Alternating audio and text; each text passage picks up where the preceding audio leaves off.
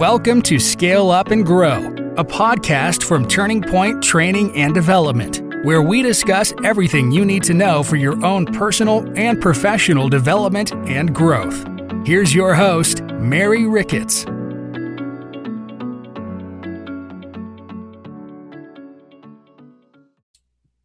Hello and welcome back. I'm Mary Ricketts and welcome to Turning Point Training and Development and our podcast, Scale Up and Grow. We are continuing in our job and career podcast series. Today, we are going to talk about job skills assessments. If you are looking for a job for the very first time, or you'd like to change careers, or you're just kind of wondering, where are my talents? What am I really good at? The one thing you know is that you want to find a job that you enjoy. You want that job, that career that when you wake up on wonderful Monday mornings, that you are excited to go to work, to get on your laptop, to get to the office, to do whatever it is you got to do, but you want to be happy about it. There is nothing worse than working in a job, in a position, in a career that you don't enjoy. And can I tell you guys something? Life is too short. Life is too short for you to continue to go to the office that you don't like. You want to do something different. The question then is, but how can you tell what you would be good at before you get the job? So the best way to determine a job worth pursuing is by doing a job skills assessment. I'm talking about you doing one on yourself before you start applying for jobs, because a good self-assessment will allow you to explore your personality type, find out what you're good at, and determine your values. I want you to grab a piece of paper when you're sitting down and listening to this podcast and not driving in your car listening to this. Grab a piece of paper, because I want to give you a list of questions that might be part of a self-assessment, especially when you're looking for a new job, when you're looking for something in a career or looking for something that you're just having to apply for. Here's a couple of questions I want you to think about. Do you generally remain calm, or do you get nervous easily? You like that one? Here's another one. How organized are you? What is your general temperament? What are your general interests? Do you enjoy risky situations? And do you tend to be introverted or extroverted? Think about those questions. Do you tend to be introverted or extroverted? Do you enjoy risky situations? What are your general interests? What's your general temperament? How organized are you? And do you generally remain calm, or do you get nervous easily? Think about those questions. Because formal job skills assessments are looking for your answers, because they're trying to find out not so much if you're just going to fit in the culture, but they're looking to find out, are you even applying for a job that would be a good fit, or are you trying to just fit somewhere? That is a difference. That is a huge difference, because there are many job skill tests that are out there online that may even be several hundred questions long. It's been a long time since I have looked for a job, because I've run my own businesses, but there are some times where I thought, I may have to go back to the workforce and go back, to corporate America. My goodness, some of them are just horrifically long, but there's a reason. They are trying so hard to hire the right people for the right job. If you have ever read the book Good to Great by Jim Collins, one of the first things he talks about in the book is you want the right people in the right seats, and you got to get the wrong people out of the seats. So when you go through those assessments, know they are trying their best to get the right people in the right seats. And sometimes a potential employer will want you to be evaluated before your interview. They're trying to eliminate unnecessary interviews by those assessments. Okay. They are designed to determine answers to the questions that I had you write down. Think about those. So, however, if you can compose a list that combines your personality traits with the skills that you're good at, then you can assess your potential career yourself. There's nothing worse than you getting your high hopes up for a job that you're like, oh, I think I really want to do this. You go through the assessment and you don't even get a chance to interview.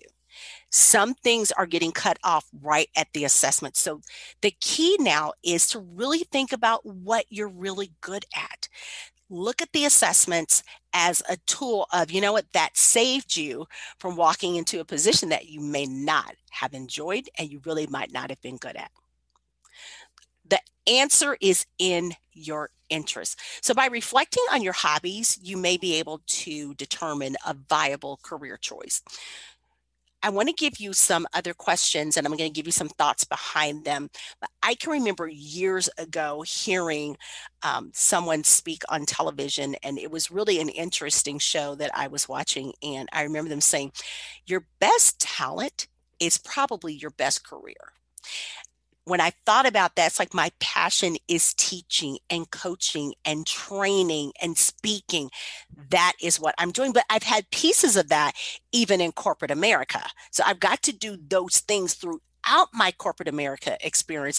And there's some that I was like, that's just not what I wanted to do. But when you think about where you are right now, if you think about what you're really good at, what are your gifts and talents? And are you in those fields? Okay. Here are some questions I want you to think about. I'm going to give you some whys behind that. Do you tend to like working with tools and objects? Here's why that's important. Because if you like working with tools or objects, you may be suited for a career in building, repair, or engineering. Do you tend to like working with other people?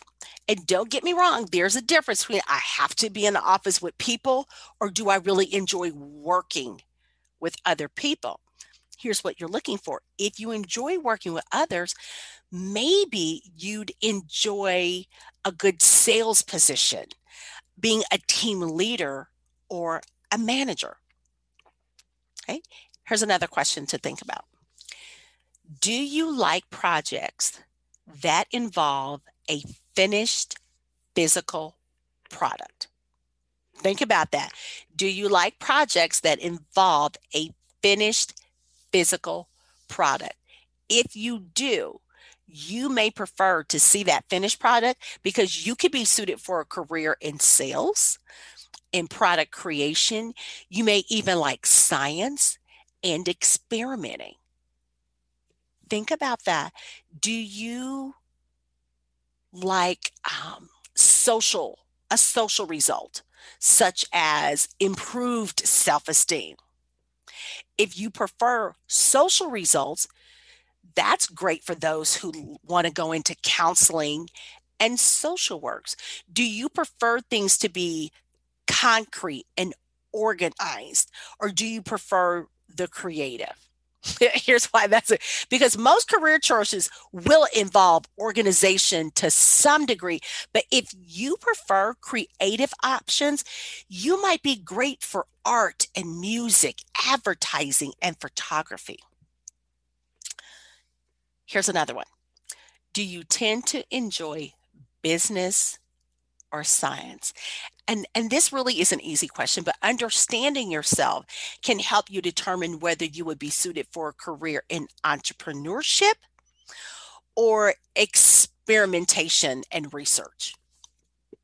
Do you see the difference in that? Do I enjoy business or do I enjoy science? Hint, I am an entrepreneur. I enjoy science a little bit just because it fascinates me, but my career choice definitely was not going to be an experimentation or research, but that's those people who really, really like those things. Let me give you one more. Are you good at interpreting feelings? If you have proven to have a high emotional intelligence, you really may be suited for teaching or counseling. Those careers require you to understand what your students and what your clients are feeling and understanding. That's therapists, that's psychologists and psychiatrists and teachers and counselors. Think about that.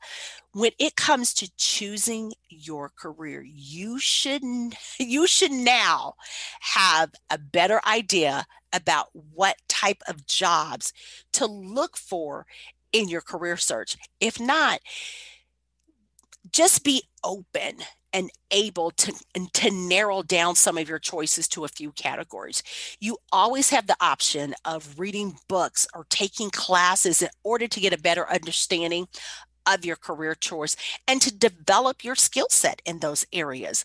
There is nothing more interesting than taking an online bookkeeping course, a basic bookkeeping course, and then realize, you know what? I'm glad I took the course because I like math and I like spreadsheets, but I don't like that. It is okay for you to consider doing that. Consider taking one of our on-demand courses that we offer with Turning Point Training and Development on our new Zenler platform. What a great way to test and see, is that something you want to do? I wish salespeople would take more sales courses and really get an idea. Do you really like prospecting? Do you handle rejection well? Not that we like it, but those are things that you've got to be able to do. You've got to be okay with presentation skills. You have to be okay with prospecting and being persistent and being able to get past that no or that rejection on that phone call. Those are some of the things that you really want to consider before you make a major career change. So remember that you can do anything you want when you're determined. Finding a job in line with your personal preferences and your values, that is what's going to help you take advantage of your passion so you can achieve greater success. I hope you've enjoyed those. I think I gave you about seven